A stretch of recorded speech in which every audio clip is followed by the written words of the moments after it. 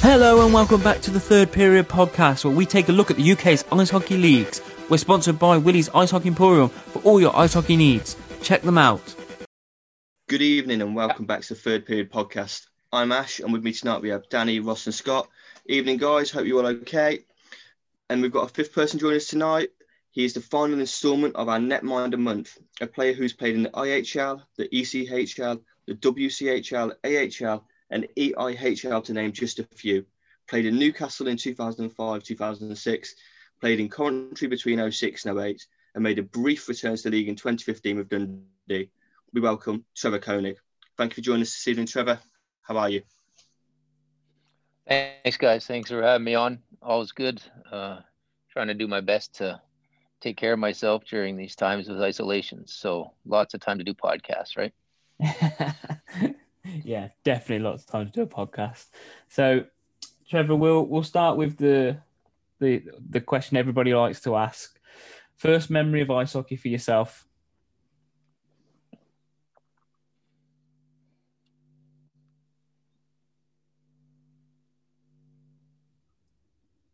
You cut out there, Danny. It was everybody likes to ask a question and then first, and Okay. then I didn't hear the rest. I'll go again. First memory of ice hockey for yourself, then, Trevor. The first memory of ice hockey would be 4 or 5 years old. My dad building a rink in the backyard, and then playing a little bit organized hockey. And I didn't know what position I wanted to play, I don't think. And they stuck me in net. And every other person they put in net, they couldn't get up themselves. And when they put me in net, I could stand up without a parent running on the ice. So they said, well, it looks like we got ourselves a goalie. And I guess that's how it all started. So I suppose that answers the next question we had here, which is obviously why a netminder? Someone clearly picked it for you then. A little bit, yeah. And some people say you're born a netminder, and some people say it's developed. And for me, I guess it was kind of a little bit of both. I was the youngest kid in school. I was the youngest kid playing in the back alley. And so when you're the youngest kid, a lot of times they put you in the net because you don't keep up as the player. But I also think I had the mentality for it as well. Now that I have a son of my own and he's born in December and I'm born in December, you start to recognize the big differences of a child born in the first 3 months of the year and the last 3 months of the year, and how they're always playing catch up. And I didn't know that when I was younger. And so that could have been part of the reason, but I also think that I just had the mentality for it. No, you definitely had the mentality from what I recall from when you were with the Blaze. So I suppose the kind of next question that we've got that's come in from someone that always likes to ask these questions is, did you ever think, or when did you think you'd ever take it up as a career and go pro?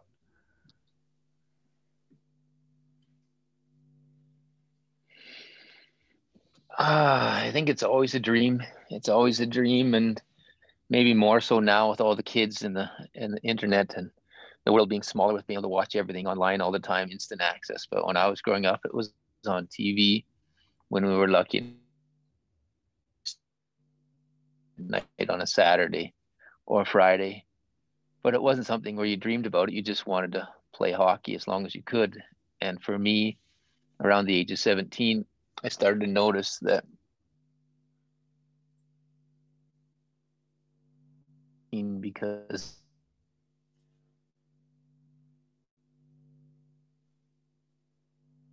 I went from 4 teams to 1 team in 1 year. And then from there, it just kind of fell place. Some things are meant to be. And I ended up getting, well, maybe I'll just keep playing as long as I can. And as long as people offered you contracts, you kept playing as long as you could. And I stretched it out till I was almost 40, 42. So I tried to do my best to play as long as I could. Trevor, going back to your college career in the NCAA, what's it like playing whilst you're studying? How much is the mix? Is it a tough thing to do, especially obviously being a netminder? I can imagine that's quite mentally tiring. Hello? So you can focus pretty hard on your and play. Can you hear me? I didn't hear you there, though. Okay. Can you hear me now? I can hear you now. Yeah. So, did you hear my question, Trevor? Yeah, I said. Okay. When you go to school, you only play games on the weekends, so you have a little bit more time. But that being said, you still practice every day, and it's a tough adjustment for that first year. And some kids make it, some young adults fall off after that first year. And it's kind of a hard lesson on being organized, because your time is there's not a lot of free time. So you're going to school from 8, 9 o'clock in the morning till 3, 4, practicing from 4 to 6, eating dinner, squeezing in a bit of studies, and repeat the next day. So you got to be organized, you got to be focused. And then I think once you got on the ice, that was kind of a release where you could say, okay, now I can just let my brain relax and not think about things. And then obviously when I came to Coventry, I got on with the MBA program there. And you had a little bit more free time because you're playing pro hockey and the practices were later. But luckily with the college in New York, it gave me a good memory of what to do when you're studying and playing hockey. So it was kind of nice that Coventry had that MBA program, and I was able to take advantage of it. So at the end of the college career, you move into the ECHL. How did that move come about? Yeah, I guess if I could have been a little more effective in some training camps, I would have missed the ECHL, but that's where it went the first year. It was up and down between the IHL and the ECHL. And I didn't have an NHL contract, so I had to prove myself again. And that's the story of going from a big fish in a small pond to being a small fish in the biggest pond there is when you're trying to compete for the NHL jobs. And there's countless teams in the American League and countless teams in the coast and countless teams in Europe. And the competition is unreal, and you realize that you better start putting in even more work than you thought you had to if you want to make a go at this. And so, yeah, the next 4, 5, 6, 7 years, I dabble around all over the place. And some of it is timing, and some of it is taking advantage of that shot or that chance you get. And for me, some of it, I came down with a knee injury there 3 years into my pro career when I thought I was starting to find my stride, where I had an ACL injury. So there's many circumstances that can determine whether you move up the ladder or, end up toiling in the minors and coming to Europe as well. It's a highly competitive market, and you have to be ready those first 2-3 years you hit the pro circuit, because you only get 1 or 2 chances. And then there's 100 other guys that want that same opportunity in the same job. You had 5 seasons playing for San Diego Gulls. Also got a call up to the AHL for 1 game playing for Cincinnati Mighty Ducks. Tell us about the experience you've had playing for 5 seasons for the San Diego Gulls and getting your call up to the AHL. Yeah, it came about my 3rd year when I tore my ACL. I kind of let go of the East Coast Hockey League and switched to this West Coast Hockey League, which is an older man's game with better pay, but no real chance of moving up. And it could have been, and it probably was, the wrong career move. But when you come into a city like San Diego, it's a hard place to leave. It's an easy place to visit and a hard place to leave. And the money was good. I ended up buying a condominium there. And I love my time there, but it was not the best career move. It was not a move that moved me up the ladder. And they tried to keep you there with promises of, we'll get you some games in the American League and we'll try promote your career. But really, it's an older man's game there that they focus on winning and earning money. And I got the call up to the American League, but it more or less was a token call because I was doing well there and they had promised it, but it wasn't a real shot like you can get in the East Coast League. And it could have been my Achilles heel to stay in San Diego. That's probably something that I shouldn't have done, but I sure liked it. So after all that, it was the move to the UK is happening, but could have ended up in Coventry sooner, if I remember. Tomo could have signed you in 05-06, but that didn't go through, did it? I don't remember that, to be honest. I remember leaving San Diego and going to play in Atlantic City, and then thinking, okay, it was time to go abroad. And the only team that had showed interest, or where the agent had found interest, was Newcastle. And I played 1 year in Newcastle, and that's when Tomo approached me after we won the playoffs and said, you know, we got this NBA program and we got this and that. And the more I talked about it, the more I became interested and decided that, yeah, I think that's something for me. Yeah, you mentioned Newcastle. You obviously went on to win the playoffs, and also you had a team full of tough men.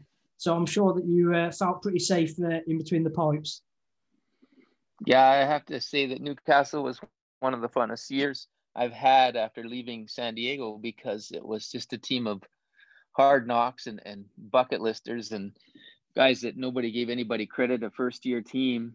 And for some reason we gelled and everything came together. And it's a team that shouldn't have won anything, but in the playoffs, where it's a one-game playoff and you play tight defense and you hook and you grab enough that you can win a game 2-1 against a team that probably should beat you. And we did it. And boy, it was a lot of fun. There was some really good characters on that team. And my first impression of England being the North, it was reminded me a bit of Canada. It was pretty hard knocks place to play, but boy, they sure took you in with open arms. And I made a lot of friends there, actually, away from the rink. I'm a bit of a fly fisherman, and I was walking around the town there, and I walked into a fly fishing store, and there was a man there that ended up becoming friends with him and his wife, Brian and Donna. I still talk to this day. So it just shows you how welcoming they are. They even came to visit me here in England a few times to become family friends. And it's just the open house policy there. And much like Coventry too, I still have friends that I talk with there quite often. Well, you've just touched on Coventry, and we might as well move into that direction now. So you were playoff winner in Newcastle, like you mentioned. Am I right in thinking Tomo met you at Heathrow Airport to get the move to Coventry over the line? No, we met at the playoff weekend because there was a Swedish agent there, and Tomo was there watching the playoffs, and we were all gathered at the hotel room after. And Michael Tasker was a part of Newcastle, and he's good friends with Tomo. And so Tasker had started to talk to me about Tomo and Coventry, and then we met each other. And there might have been a meeting somewhere in an airport or something where we put the pen to the paper before I went back to Canada. I can't remember, but Tomo's such a gentleman of the game and so easy to talk to and a good recruiter and personable. You know, his probably biggest strength as a coach is how personable he is with all the players, and you really feel that he cares, and he does care. And you know, he was a big reason why I came to Coventry, just the personality that he is. Definitely. And well, you've seen the Sky Dome before being a Blaze player, and then you obviously had a couple of seasons in the Sky Dome as a Blaze player. What was your impression of the rink in itself? Because it gets its bad rep and it gets pulled for this and that, but as a player, what was it like? I loved playing in the Sky Dome, to be honest. It was always loud when we were there. I know when we were in Newcastle, all the guys said they hated playing there, but that was because the year before the Blaze had such a good team. And I think the first game we went in there in Newcastle and we beat them, and everybody was so crazy. And it was my first year in the league, and everybody was so crazy about how big of a deal it was to beat them. And so it's a tough place to win in, but boy, when we played at home there, I don't think you could count the number of games we lost at home. Well, I played there for 2 years in two hands, maybe one hand. We were almost unbeatable at home. So that's a good sign that we like to play there. Yeah, I mean, the 06-07 season, special team, Reed Simonton, Sami Nasruddin in front of you, and Neil Martin, Cloutier, the list goes on. It was a fantastic season, and obviously we won the league that year. What was going through your mind when we finally got it over the line? I think the 2 years I played there, we won the league both years. So you can't have bad memories on any of that. It was just a fun place to play, and it's even more fun when you're winning. And the team that Tomo assembled both years was, you know, like I said, almost unbeatable at home, and we had good defense. We had players that could score. He just knew how to make the right combinations.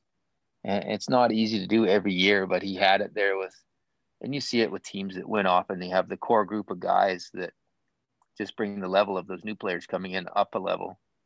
And he had it for a few years there, and it's not easy to get back if you don't have it. And it's contagious when you do have it. So, you know, kudos to him for putting that together for so many years. So after your first season in Coventry, surely coming back for your second season was an easy decision. Let me think back. I had some offers to go other places, but I hadn't finished my MBA at the time. I had the bit of a complication with my dad there the last season where I wasn't sure I was going to finish the season, and so my MBA wasn't done. And then Tomo sweetened the package a little bit more, so I finished the MBA and came back for one more season. And to be honest, I probably should have left after the first season because the money in Europe was better than it is now. But that being said, we had such a good group of guys, and when you win, it's so much fun to come back. And all the guys were good to be around, and Tom was a convincing salesman. So I thought that I'd come back for one more year, and the fact that I did was a pleasure because we ended up winning 2 or 3 more trophies that year, and it's nice to leave on a high note. And at that time, it was time to leave. You know, many guys left, so it was just the right time, but it wasn't a hard decision at all. Coventry is a fun place to play. That's good to hear. Obviously, the last season, your second season with us, we fell short in the final of the playoffs, losing 2-0 to Sheffield. You know, obviously, being in such a high by winning the league, how difficult is it to take it when you lose the playoffs? And you know, when you go into your next season, your new season, does that affect you still? No, the next season I had gone to Europe, and it was time. I mean, in England, obviously, the league is the big trophy to win, and rightfully so. It's 56 games. You got to be the best team. The playoffs in England, they're kind of a bonus where it's 4 games or 2 games, and it's such a nice, sweet cap to win the playoffs. And I was fortunate enough to do it with Newcastle. I never was able to do it with Coventry, and it's a hard one to win because you have to be ready that weekend. It's 2 games, and you got to win them both. And we came up against a Sheffield team that they were perhaps more prepared or more motivated because they hadn't won anything and we had, and we just couldn't score. And they got one, I think, in the first where it was a deflection, and then the second was a funny bounce, and 2-0. That's a good game. That's a goaltender's battle, and they won that battle. Many say that in a playoff series, if you play best of 7, the best team usually wins. In a 1-game playoff, it can sometimes be a team that shouldn't win. You know, much like that Newcastle team that won 2-1 against Sheffield. I think if we play them in a best of 7, we don't beat them. But in a 1-game playoff, I think anybody can beat anybody. No, yeah, that's a fair assessment. A lot of people that we've had on have said that as well, Trevor. So it's clearly a running theme there. But obviously, after that second season with ourselves, you move over to the European leagues. You have a stint in Denmark and Norway. In the middle of that sandwich, there was a short spell back in Canada, and then you return to UK shores by joining us in 2015 in the Elite League again with Dundee. How does that move come about? Because obviously you've taken a couple of years away from the UK leagues. Did Dundee reach out to you, or were you looking to try and get back into the UK? It was something where I think it was a lockout year I can't remember what had happened, but there wasn't many contracts around. So I was sitting here in Denmark and thinking, well, should I hang it up? Should I hang it up or should I stop? And then Christmas came around and I think hockey started again. I can't remember what the scenario was. Maybe it wasn't that season. They all start to blend together after playing so many times. But Dundee had a goalie that was leaving. And Sheffield actually had a goalie that was leaving, and Tomo was coaching in Sheffield. And I thought, well, it's 2 months. I can handle it. My son is only 6 or 8 months old here. I can handle it for 2 months to go play for a bit and have one more kick at the can and have some fun. And I knew some players on that team, and I thought, well, let's go have some fun for one last bit here. And finish up where I kind of started, kind of making a loop around, starting in England and finishing in England. So it was a fun time. It's a fun city, Dundee. It impressed me with all the different characteristics. We didn't have the best team, but we had a chance to upset Cardiff in the playoffs. We beat them in their arena. Then we bus back 12 hours, and they got up early in the morning and flew back, and they were a little more fresh, and they beat us in our arena, and that was the end of it. But it would have been fun to go back to the playoff weekend again, because it's such a fun time to be a part of that playoff weekend. Definitely a fun situation to be in. I'm just going to dive in slightly, Trevor. The meeting's got 5 minutes left on it, it's saying, so it might kick out. If it does, we'll send another link through. We're literally on the last couple of questions now, but I don't want it to cut off halfway through. Yep. I'll start with him anyway, and then we can pick up where we're at. Yep. So the final question from me for this episode, we've asked all of our previous guest lists, and we get quite a robust amount of answers. From your playing career, which you've touched on has been quite lengthy, who would be your all-time top 6 who you've played with? A netminder, 2 D-men, 3 forwards. I wish you would have asked me this or give me a heads up yesterday so I could prepare. Sorry. Yeah. It's hard to think back so far. I mean, you could make it top 6 for perhaps best players, and then you could make it top 6 for best guys, and you could make it top 6 for funniest guys. So that's a tough one to answer. I think my best backup goalie was a goalie in San Diego by the name of Chris Klassen, only because we used to have a saying that he was a guy that could kill you with kindness. Such a nice guy, decent goalie, but didn't mind being a backup and was supportive and always happy, and came to the rink with a smile. And, it's not easy to be a backup goalie and be supportive and not think, hey, why don't I get a chance? So I would choose him. I would say on defense, I liked our pairings of Sammy Nazardine and Neil Martin. We'll put those 2 guys on there because we need some Coventry Blaze on there. Tough to beat those 2 guys. Yeah, Sammy with his defensive prowess and Neil with pretty much everything. And again, 2 great guys too. So tough to beat those players. Oh, yeah. On the forwards, I mean, I like the forwards that are tough to play against. So a guy like Sylvain Cloutier, you couldn't go wrong with a guy like that. Captain and tough to play against, super great supportive guy. And then maybe we'll go with a Newcastle guy like Shuggy Johnson. He was just a fun guy to be. Sean Johnson, just a fun guy. Him and Michael Tasker, you can put those 2 guys out there. Not much skill. They love to graft. Great in the dressing room. That Newcastle accent, you couldn't beat those 2 guys. So that could be a fun line. And then for a coach, you'd have to put Paul Thompson. He's just top notch man. You can't say anything bad about that guy. Definitely a top-notch line there, and a top-notch coach, as you mentioned.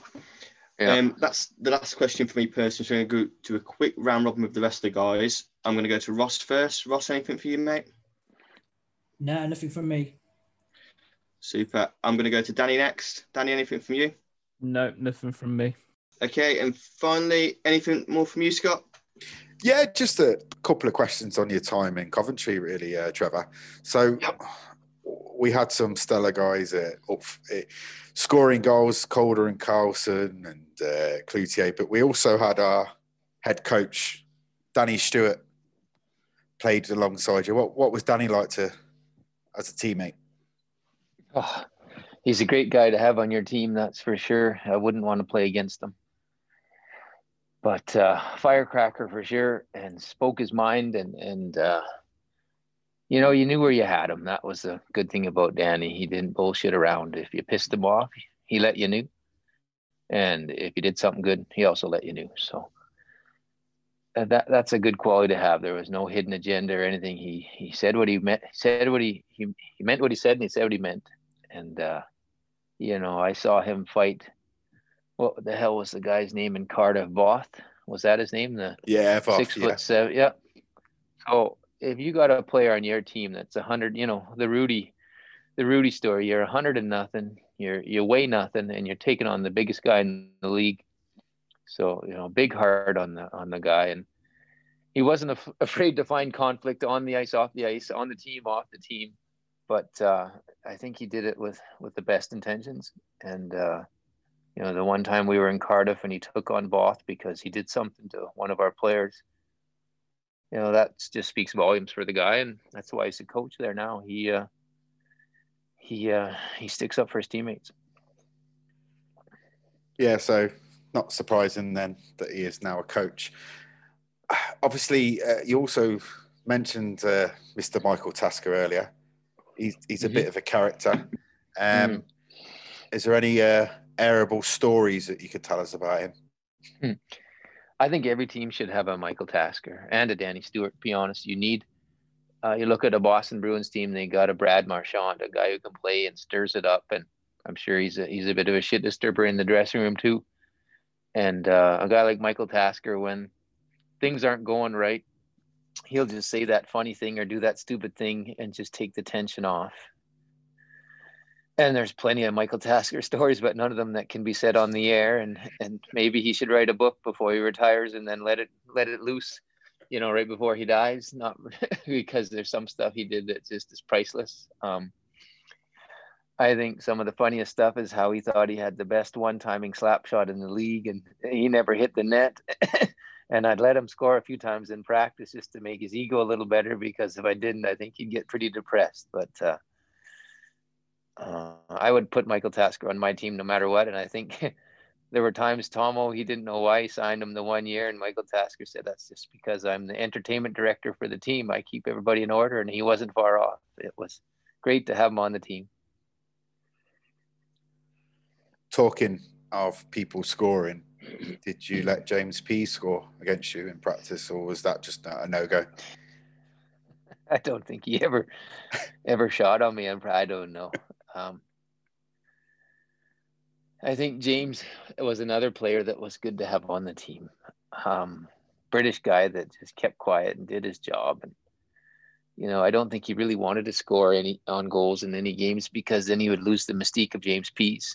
I'm sure he could have, but I don't think he wanted to. He liked have that little stigma of I'm just not scoring any goals, and that's my signature. And he's another guy that would stick up for anybody on the team. We had enough players like that anything happened, he was there to stick up for you, and that was nice to have. Yeah, and I think you had, in both your years there, you had Casey Timmons 1 year, you speak to the guys around the league, a really underrated player. And then you had Ruman under the year before. So the guys could have been well looked after. Yeah, especially with Ruman. I mean, he just skated around and nobody wanted to do anything. Casey, he had a little bit more skill. Not that Ruman didn't have skill. He had skill in other ways. He was a good defenseman, and he thought he was offensive, but he was just a good, solid defenseman that kept the net clean and kept in front clean. And you need those type of guys. Where Casey, he did have some skills, and he was tough as nails. So you need those players, and we had them. I'm not sure if the British League is still like that, but back then you needed those players. The league has changed a lot, like all the leagues really over the last 10, 15 years. And even like the last season, I think last season Blaze had under double figures of fights across the whole season, whereas years gone by you'd have 10 in pre-season. So it has changed a lot. There's still the accountability element to a degree, and fights are more sticking up for bad actions than the stage fights, but it has changed a lot from when you were here all those years back. Yeah. Well, from that then, that is all we've got for this evening's episode. So thank you very much, Trevor, for taking the time to join us this evening. Really appreciate it. This is all for this week's episode of the Third Period podcast. Hopefully we'll all be back in Iceland watching some hockey soon. Stay safe, everyone. Thanks, guys. We have a special announcement to make. On the 23rd of February, Sky Brabuck is turning 18. We hope you have a great birthday. I know it's not the situation you wanted right now, but let's hope it's a good one. Thank you for your continued support from all of us here at the Third Period Podcast. Thanks again for listening to the Third Period Podcast. We hope you enjoyed the show. Remember to check out Willie's Ice Hockey Emporium for all your ice hockey needs.